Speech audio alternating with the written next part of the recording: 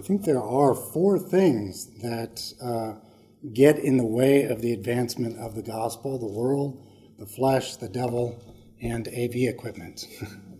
The culture in which I come, and many of you come, American culture, has been over the last few years, there's this obsession with identity, specifically affirming certain cultural aspects of our identity. Now, this affirmation is I think I would describe as kind of internal and external. That is to say, you must, or we feel the obligation to affirm who we are in accordance to the world standards, and that's the internal. The external is that we expect those around us to also affirm who we say that we are, assuming that who we are is kind of like this, almost like this Platonic, eternal, static, almost divine self that we affirm and everyone needs to affirm, elevating the self almost to the point of dogma that you're not allowed to question. And if you do question, there may be something wrong with you that requires maybe a little re-education on your part. Now, I don't want to disparage the self. I certainly want to pursue who we are truly, and from the Christian perspective, where of course we want to affirm the image of God. That's what we are. We've been made in the image of God, and we live the image of God. But the wisdom of the world has really gone far away from the Christian concept of the self, right? And who we are and how we are to live. How we are to live, okay? So, and the big difference is that we are not to live ourselves, right? We no longer live. Christ lives in us, okay? So there's a big difference from saying, affirm who I am and then deny yourself from the Christian perspective. Romans 12, that's our text for today, reminds us that our identity is not tied to that of the world's. And let's go ahead and read the passage. You have a copy of it printed in your bulletin, page 11, or you can listen along. Romans chapter 12, I appeal to you, therefore, brothers, by the mercies of God, that you present your bodies as a living sacrifice, holy and acceptable to God, which is your spiritual worship. Do not be conformed to this world, but be transformed by the renewal of your mind, that by testing you may discern what is the will of God, what is good and acceptable and perfect. By the grace given to me, I say to everyone among you, not to think of himself more highly than he ought to think, but to think with sober judgment, each according to the measure of faith that God has assigned. For as in one body we have many members, and the members do not have all the same function, so we, though many, are one body in Christ, and individually members one of another. Having gifts that differ according to the grace given to us, let us use them. If prophecy, in proportion to our faith. If service, in our serving. The one who teaches, in his teaching. The one who exhorts, in his exhortation. The one who contributes, in generosity. The one who leads, with zeal. The one who does acts of mercy with cheerfulness. And let love be genuine. Abhor what is evil. Hold fast to what is good. Love one another with brotherly affection. Outdo one another in showing honor. Do not be slothful in zeal. Be fervent in spirit. Serve the Lord. Rejoice in hope. Be patient in tribulation. Be constant in prayer. Contribute to the needs of the saints and seek to show hospitality. Bless those who persecute you. Bless and do not curse. Rejoice with those who rejoice and weep with those who weep. Live in harmony with one another. Do not be haughty, but associate with the lowly. Never be wise in your own eyes, in your own sight. Repay no one evil for evil, but give thought to do what is honorable in the sight of all. If possible, so far as it depends on you, live peaceably with all. Beloved, never avenge yourself, but leave it to the wrath of God. For it is written, vengeance is mine, I will repay, says the Lord. And to the contrary, if your enemy is hungry, feed him. If he is thirsty, give him something to drink. For by doing so, you will heap burning coals on his head. Do not be overcome by evil, but overcome evil with good. The last time I was here, we considered Romans 11, and I've been doing sort of a series in Romans. Romans 11 deals with how God has not abandoned Israel, the Israelite community, as much of the discourse in Romans is focused really on all humanity, in particular the Gentiles. Redemption is all of one piece. All are one in Christ who are saved by that same Messiah. And today we want to continue our discussion of the oneness of the body of Christ by looking at chapter 12. And here Paul makes a clear transition to the application of the previous doctrines explained. He's interested in how to live within the theology or the doctrines of grace, like I said, that we talked about in the previous chapters. And note that our lives depend on this theology. And it's often tempting, just as a side note, it's often tempting to separate or divorce doctrine from life, to downplay every iota of doctrine or theology to elevate the Christian life. But zeal without knowledge is groundless, not to mention just bland and boring. So theologians often talk about a distinction, if you want to write this down in your notes, there's a distinction between the indicative and the imperative. The indicative refers to basically the conditions of being, the conditions of life. You could say who you are. The imperative relates to how you live in accordance with that indicative. It's just a shorthand way of understanding the relationship between doctrine and life. And the two need to stay together. And as is the custom here at WSBC and fraternal affiliates, I'm going to give you my main point. It's this: God's grace effectively moves his people to live humble lives of service. That's central to Romans 12.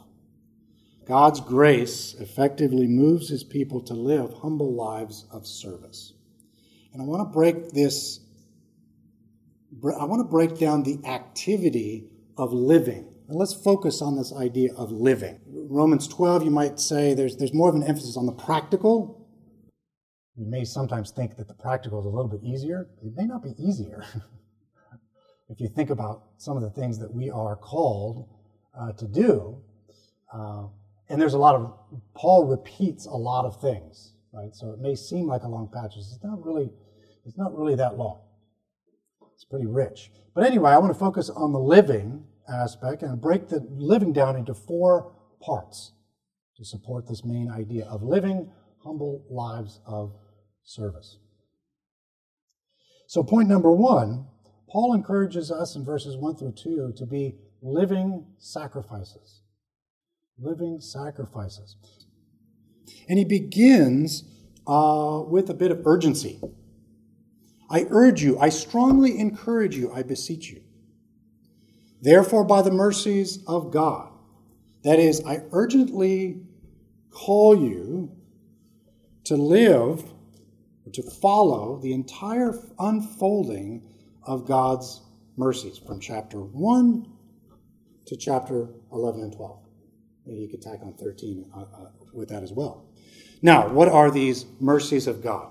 Well, quick summary. God has created all of humanity with the knowledge of him. His invisible attributes are clearly seen in the things that are made. It includes us. God's law is written on our hearts. We have fallen woefully short of his righteousness. All of sin falls short of the glory of God. But he has a plan whereby we can become right before God. And unlike any other religion, Christian faith is a resting and trusting in Christ alone for salvation, which leads you to respond in thankfulness to God. It's a quick, I've mentioned it here before, but sometimes, we may be cornered in life and people will ask us, tell me a little bit about this hope that you have. And there's a nice shorthand way of explaining the gospel, the sort of elevator pitch, if you will, right? And one way to remember is to remember 3 G's. Sorry, I haven't translated this, so it's in English. 3 G's, that is guilt, how sinful we are before God, we've fallen short. Guilt, grace, God has extended his favor to us, and as a result of that, God declaring us right before him, having peace with God, now we transition into gratitude. Guilt, grace, gratitude. Right? Very easy for us to remember. That is the quick and easy summary of the gospel. Sear that into your minds. And this passage deals with the 3rd G, right? The gratitude portion. Okay, the gratitude portion. Okay, so this idea of living admittedly may sound a bit strange, okay? Because sacrifices in the Old Testament were pretty nasty. But the life of a New Testament Christian is a living offering. That is, we are to give unto God every day. We should strive to give to God every day. Our entire person. Don't elevate one part of our identity or our person and maybe relegate another. One of the most genius philosophers of the 20th century also happened to be a Christian philosopher, and he developed a Christian philosophy. In his reflection on what it means to be a human being, he came up with a human is a compilation of 15 different ways of living or different ways of being. And let's go through each one. Just kidding. I won't talk. I won't get into all of them, but some of them are, and this makes sense to us, right? Who are we as human beings? Well, what are these ways of being? Well, we're biological. Okay, we're emotional. We're logical. Aesthetic, right? There is an attraction to beauty. We're economic.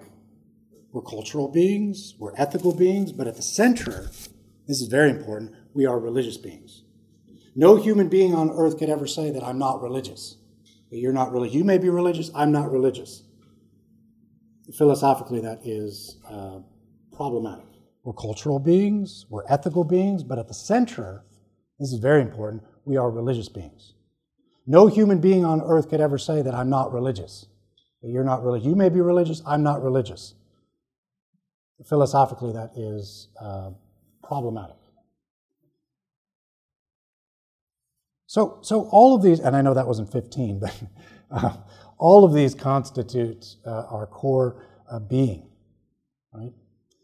They constitute the mind, right? And the mind in the New Testament, that word mind, doesn't just relate to our brain. It refers to the focal point or the concentration of our entire existence. Another word for it is the heart. The heart. There's so much involved in the heart, and it's that heart that connects us to the Creator. The book of Ecclesiastes talks about how God has placed eternity into our hearts. That's sort of weird to think that way. But what that means is that's kind of like the connection that we have to God, our Creator. Now think also of what Paul says elsewhere. Whatever you do, whether eating or drinking, do it all for the glory of God, 1 Corinthians 10. Now, what does it mean to eat and drink to the glory of God? Have you ever thought about that? I'm talking about the actual process of eating and drinking. What does that mean to do it for the honor and glory of God? I'm not sure. Right? But I think it's we could take joy in kind of talking about it, right? Figuring out we can glorify God and enjoy Him by exploring what it really means to eat and drink to the glory of God. I mean, obviously there is clear things about eating and drinking, gluttony, drunkenness. Those are obviously clear directives. Now, Paul says, offer yourself in this way as your reasonable or logical worship. In fact, the most direct translation is logical worship.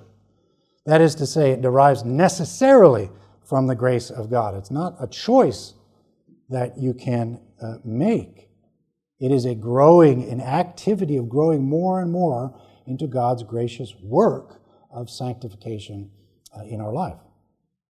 Now, such growth will come in the face of numerous unrelenting distractions, every wind of doctrine, or problems with the AV system. Hence the reason why Paul talks about the transportation of our mind/heart. And that Greek word transform is the word metamorphosis. Metamorphosis. Right? And really what Paul is getting at is he's contrasting conformity with transformation. We are to flee one way of living to live another. It means communicating not only with God, but also meditating on that which is good in God's creation. And once again, just like what Paul says in 1 Corinthians 10, in his letter to Philippi, Paul says, whatever is true, whatever is good, whatever is lovely or beautiful. There's educators in this room, right? One focal point is pursuing truth, goodness, beauty. And we're encouraged to meditate on those issues and draw conclusions and have discussions with one another to glorify God as we do it. The world, in verse 2, relates to the environment, the culture, or the ethos that is set against God. There's different ways of understanding or defining the word world. We won't get into all of them, but this one is anything that's set against God. God forbid, in the Old Testament, God forbid certain activities of His people because certain practices were too closely associated with pagan civilization. And there's something similar here in the New Testament, not so much in regard to appearance or context, but in our heart's desire to seek the world's approval. That's what we need to avoid. As one contemporary theologian says, we watch what the world is doing and we want to win its approval. We don't want to be rejected. So we allow the standards and customs of our culture to dictate our behavior instead of the Word of God. And sadly, and I'm sure you could see this too, but many Christians fall into the habits of the world. We may say that, look, I'm going to be separate from the world, right? We say it verbally. Maybe we really, really believe it deep down, but our habits may betray what we say. This process of transformation deepens our identity in Christ, and that's why Paul says this is how we test or discern or prove our transformation. When we desire to become, let's say, good basketball players, what do? We practice. You can learn the rules of the game, you know the theory of basketball, but in order to be a basketball player, you've got to practice. Right? So that you could prove to yourself and to others that you can play, right? Or take any sport or musical talent. Okay? Now, the primary means by which this sense of practice,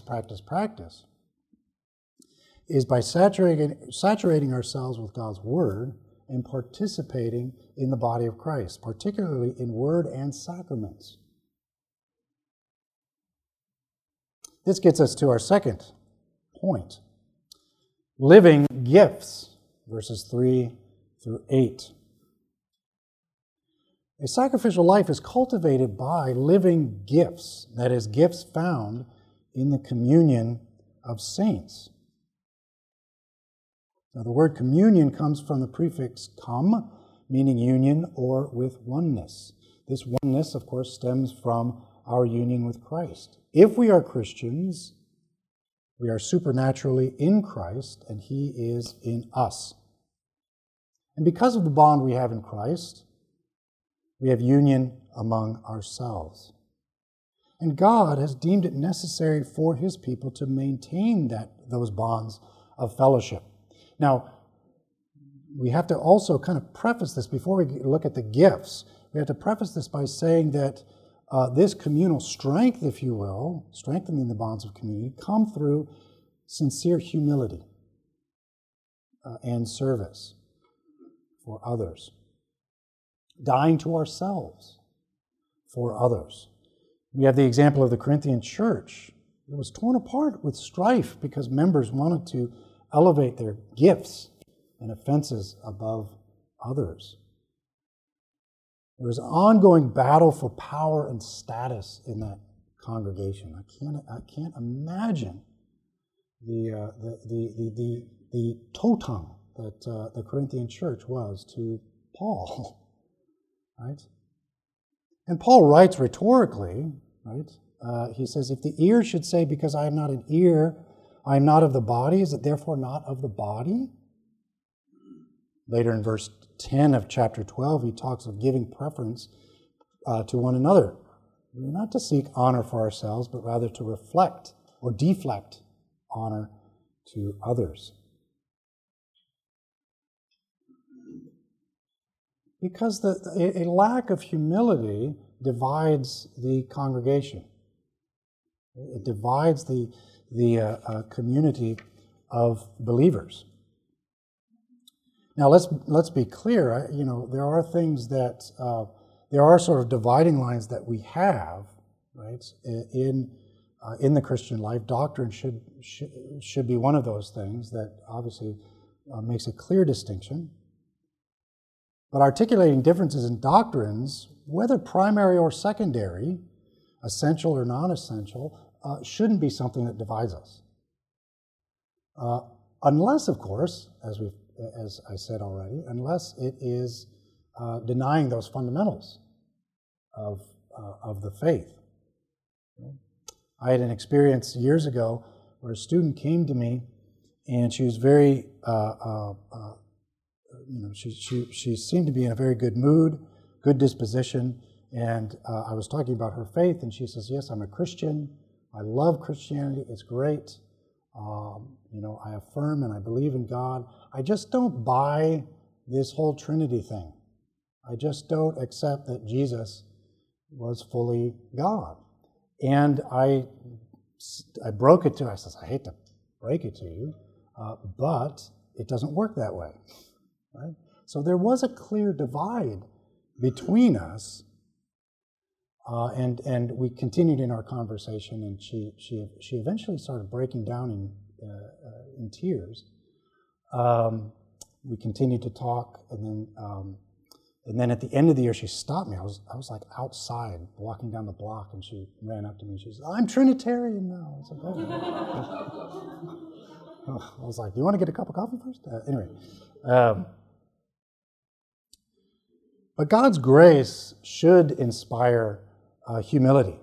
This is why Paul encourages members of the church not to think too highly of themselves, right?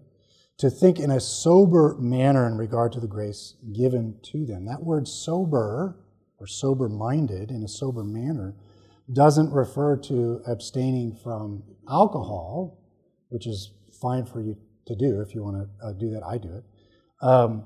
It means to reflect carefully about ourselves. Perhaps what we say or what we do in a particular context.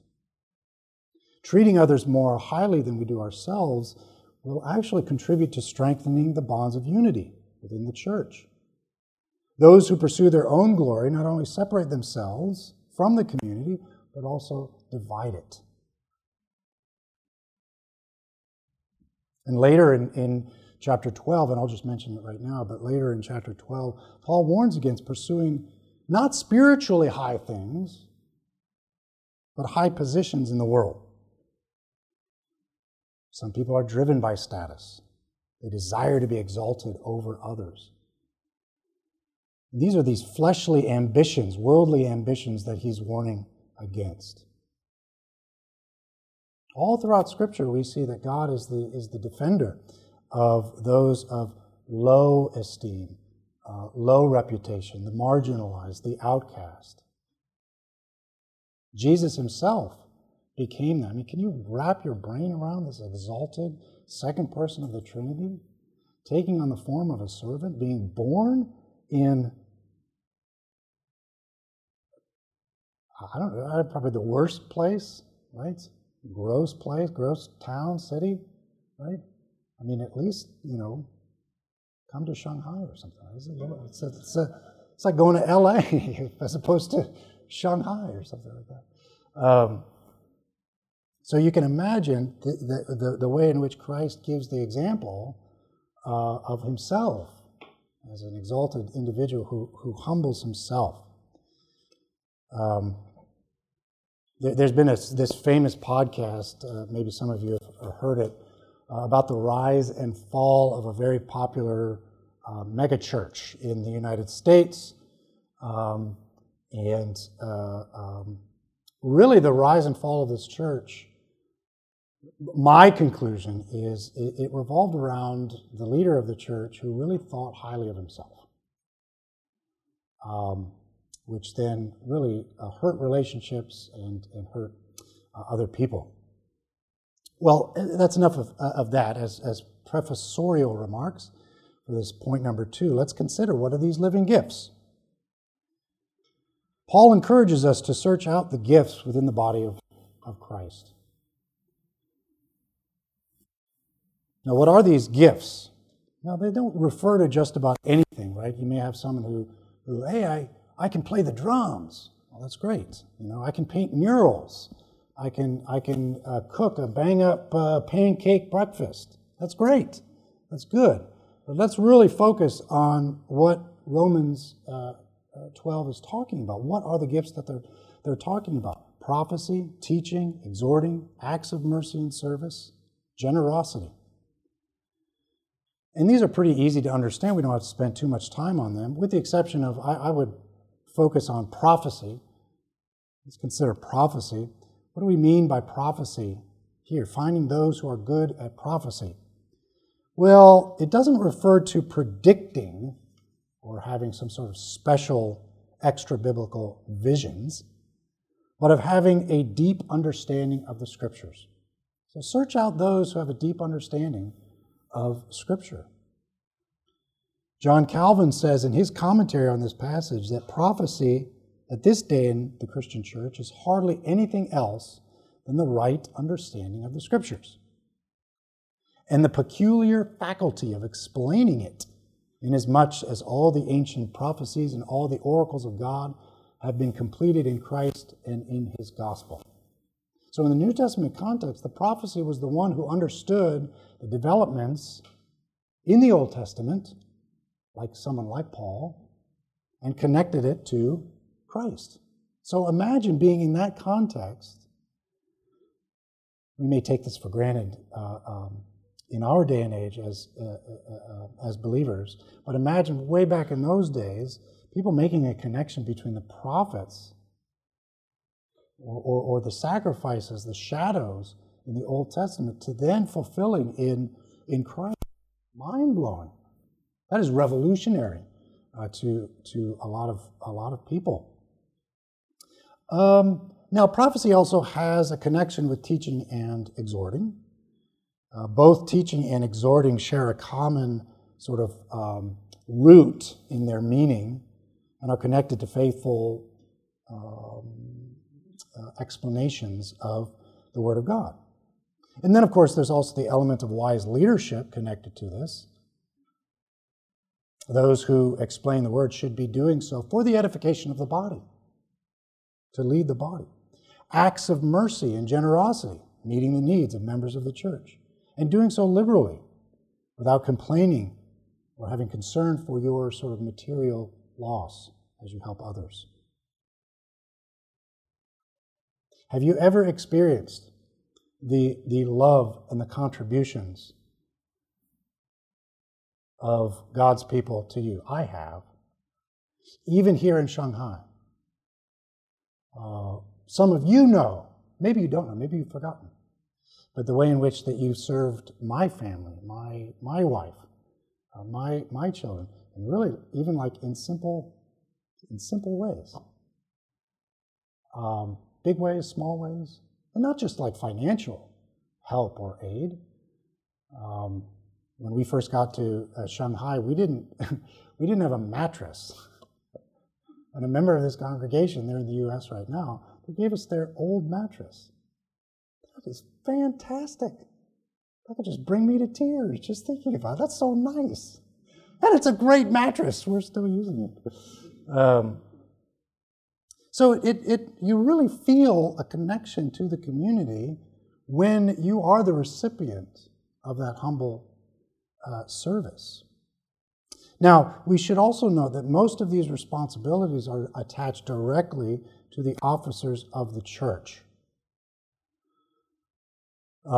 Two main groups, elders, deacons. Elders can be split up into teaching elders and ruling elders. And deacons. Deacons simply means a servant. To a certain degree, every one of you in here, you're a servant, you're a deacon if you are a member of the church, but then there's also the official role of deacon. But these gifts also extend to all the members of the congregation. Someone who has a gift for teaching, falls into this category.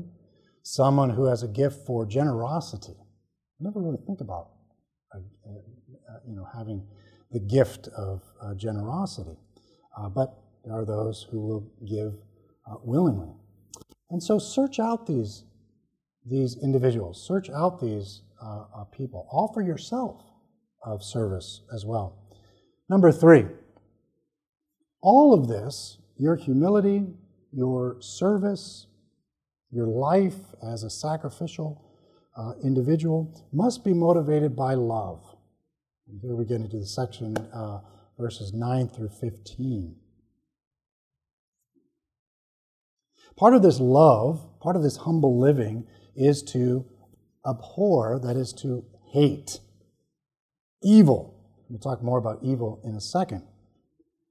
But the next term, the term translated cling to what is good, in Greek actually means to glue yourself to that which is good. We are to hang on tightly to that which is good, allowing it to be cemented to our entire souls, that we do not drop or lose it with the next wind of cultural fantasy that may come our way, right? Keep hold of that grip. That grip that will then kind of strengthen, for you fitness nuts, it'll strengthen your core, right? The core of your being. When we do this, that is, diligently flee evil, we are strengthened in our hope. And this hope, in turn, allows us to endure tribulations. When we face the onslaught of the world, we don't need to respond in kind.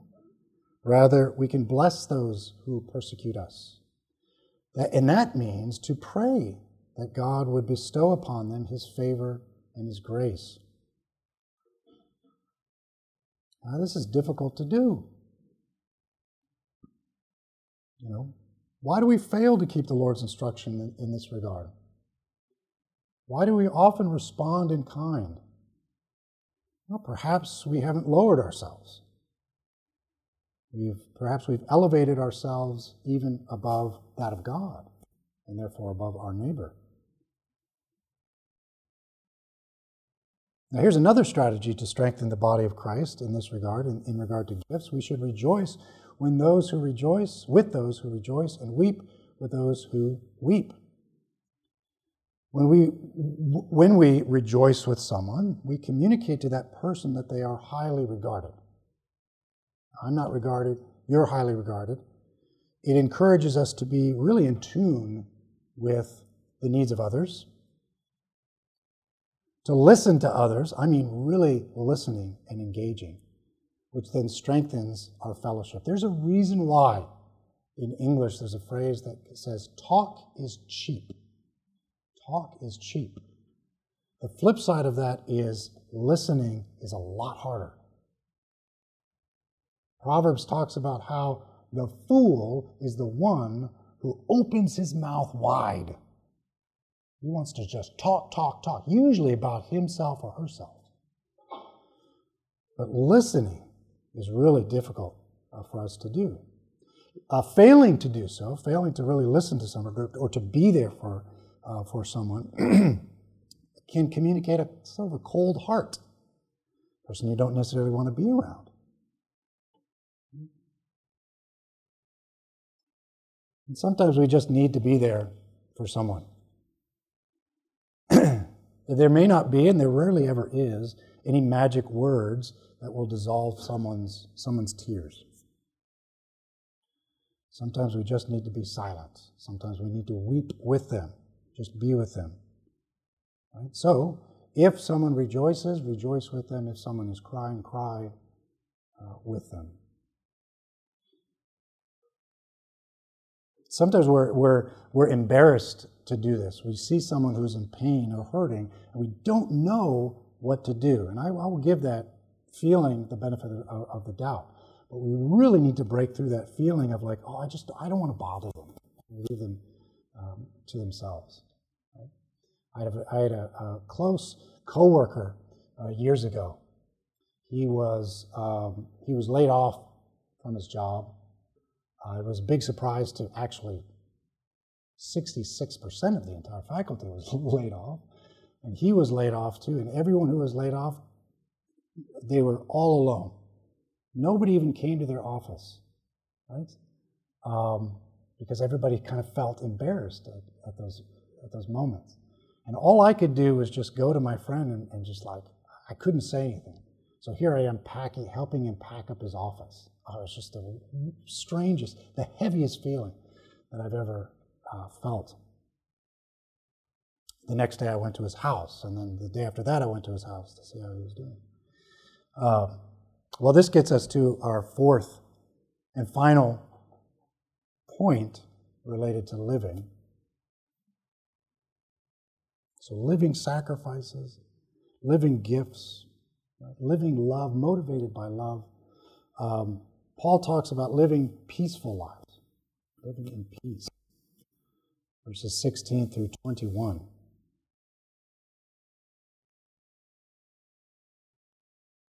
Living lives of humility, putting ourselves aside, being there for others, these are all essential to living peacefully with others. And peace, the Greek word for peace, we have an English translation of the word irenic. How do you pronounce it? I don't know. Irenic. I-R-E-N-I-C. I don't know if anybody uses that word anymore, irenic. But the English word irenic means to aim at peace. To aim at peace. Right? Okay, so it's someone who may have a difference of opinion with you about, whatever it is.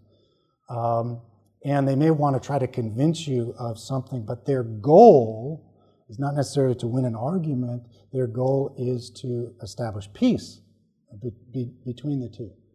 Okay? So as we interact with those in the world who say, I don't believe in God, or they ask you for the hope that you have, your aim should be that of peace between you. Paul ends this discourse with probably the worst example of putting ourselves above others, and that is retaliation for evil. Now, that's kind of the opposite of course, it's the opposite of peace. Evil.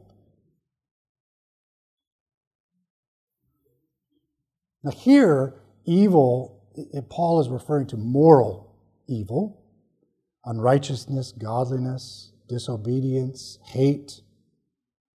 And I think it's really strong in the sense that it includes the kind of evil that seeks to hurt another, kind of even in a premeditative way.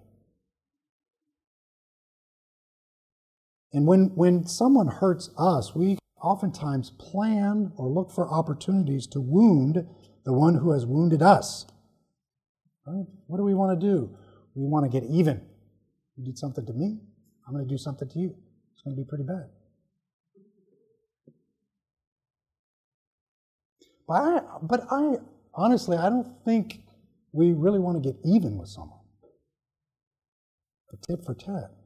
I think we want to dominate the other, to get one up on another, to act as the judge, jury, and executioner over someone else. Right? It's not, you know. I don't want to. Here's a pop reference for the more mature people in the room. I want to, you know, we don't want to just win a match. We want to sweep the leg. You know that reference? Nobody got it? No? There you go.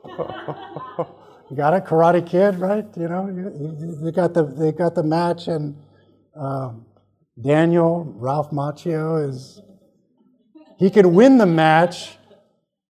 But the other guy that he's fighting against, his sensei, says, don't just win the match, sweep the leg, which would put him out of commission. I think that's the kind of evil that we're talking about. It's not you did this, I'm going to do this. No, man, I'm going to go even further, right? I'm not going to isolate you, neutralize you. I'm going to bury you, right? That's the kind of evil, extreme evil that that Paul is talking about here. Well, this disposition obviously is something that's contrary to Scripture, and it's something that we need to battle against. When we take revenge, we put ourselves in the place of God. A retaliatory mind is one that lacks trust in God, trust that He will protect His own, and He will defend us. As we read in the parable of the persistent widow in Luke chapter 18, even an unjust ruler occasionally metes out justice for the one who constantly asks. Well, how much more will our Heavenly Father bring justice? Shall God, Jesus asked, shall God not avenge His own elect who cry out day and night to Him, though He bears long with them? I don't know how long that's going to take. It could take quite a long time. In this podcast that I mentioned earlier, some of the people that were hurt deeply, there was no reconciliation until, for some of them, 7 years later. For someone who's seeking reconciliation, 7 years can be a long time. One story came from Jonathan Edwards. Jonathan Edwards was unjustly accused of sin by a malicious individual in his own congregation. He was so humiliated, he was kicked out of his parish in Massachusetts, went to a different ministry. Edwards' friends actually begged him to speak in his own defense, but he refused, because he knew that vengeance is the Lord's, and the Lord will repay. Now, Edwards wanted to be vindicated. He feared, however, that if he sought to vindicate himself, however successful, it would still be less than the vindication the Lord would eventually work on his behalf. And consider what the results. Edwards' accuser was so overcome by his guilt that a decade later, He confessed to the congregation that he had lied about Edwards, and Edwards was still alive to see this. When we return evil for evil, we miss the opportunity to minister to the offender. Right? When we think, okay, I'm going to let the Lord take revenge. I'm going to let the Lord bury this individual. Well, maybe we need to think about it in a different way. We miss an opportunity to draw in the outsider and strengthen the communion of saints. So instead of vengeance, we should provide for the needs of our enemies. As it says in verse 20, if your enemy is hungry, feed him. If he is thirsty, give him a drink. And notice that we're not called to ask our enemy why he is hungry or thirsty. Maybe it's your fault. Leading to the position that if they don't deserve our help, if they've done this evil to themselves, our job is to bind up their wounds. Right? And in showing kindness to our enemies, the latter part of chapter 12 says, we heap burning coals on their head. Now, there's various translations as to what that means. Okay? And it's taken from Proverbs chapter 25. Some have interpreted this as the actions, that the actions of kindness end up heaping more divine judgment on the heads of our enemies. Perhaps it means, here's another interpretation, that our enemies will feel great shame when we do good to them. One Protestant reformer says that our enemy shall either be softened by our benefits, by the goodness we show to them, or if he be so savage that nothing can tame him, he shall yet be burnt and tormented by the testimony of his own conscience on finding himself overwhelmed with your kindness. He can be softened, or his conscience will torment him.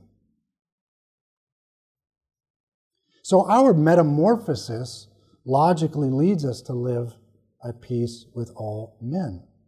The peacemaker, as Matthew 5 says, is an heir of the Lord. So as much as it depends on you, as Paul says, the spirit of vengeance and retaliation can actually exacerbate tensions. It can make matters worse. Now, this doesn't mean we should be a doormat. That is to say, we don't let people just walk all over us. And I think Paul is a good example of someone who, he didn't always let people walk all over him. His civil rights were offended, broken. It's an instance where he was thrown in a Roman prison and they didn't know he was a Roman.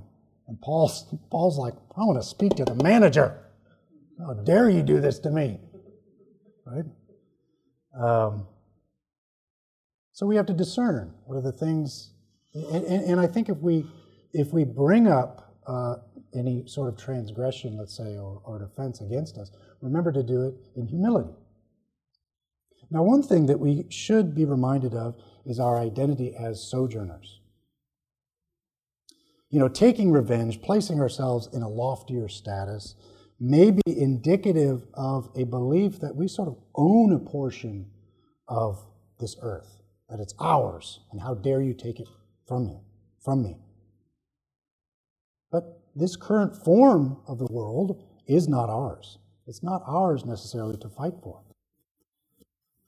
In the Old and the New Testament, the Jews under Babylonian rule were encouraged to live at peace with all men, to settle down, to plant gardens, to contribute to the peace of Babylon. The opening of 1 Peter reminds us that we, here in the New Testament, those of us in the New Testament, we're called sojourners and exiles. Such a mindset, I think, makes it easier for us to live at peace with all men. And one final note before we conclude. we should remember that living this life of gratitude is not one of perfection. It's a pursuit. Living your life of gratitude is a pursuit. We're going to make mistakes. And when we do, we need to acknowledge them before God and to those we've offended. Maybe we haven't lived humble lives. We haven't rightly divided the word of truth. We've aspired to a lofty worldly position. It's never too late to return to that disposition outlined in Romans 12, to act in a humble way. And Paul encourages us, pursue it. He's urgent in this request to pursue that. The Christian life is not a life of worldly self-affirmation, but one of true love and peace. So, to Christians, live in light of the mercies of God and present yourself entirely as a living sacrifice. This is a testimony to yourself and to the world of who you are in Christ. Live sacrificially in accordance with the gifts freely offered to you. And as we say, do so in love and in the pursuit of peace.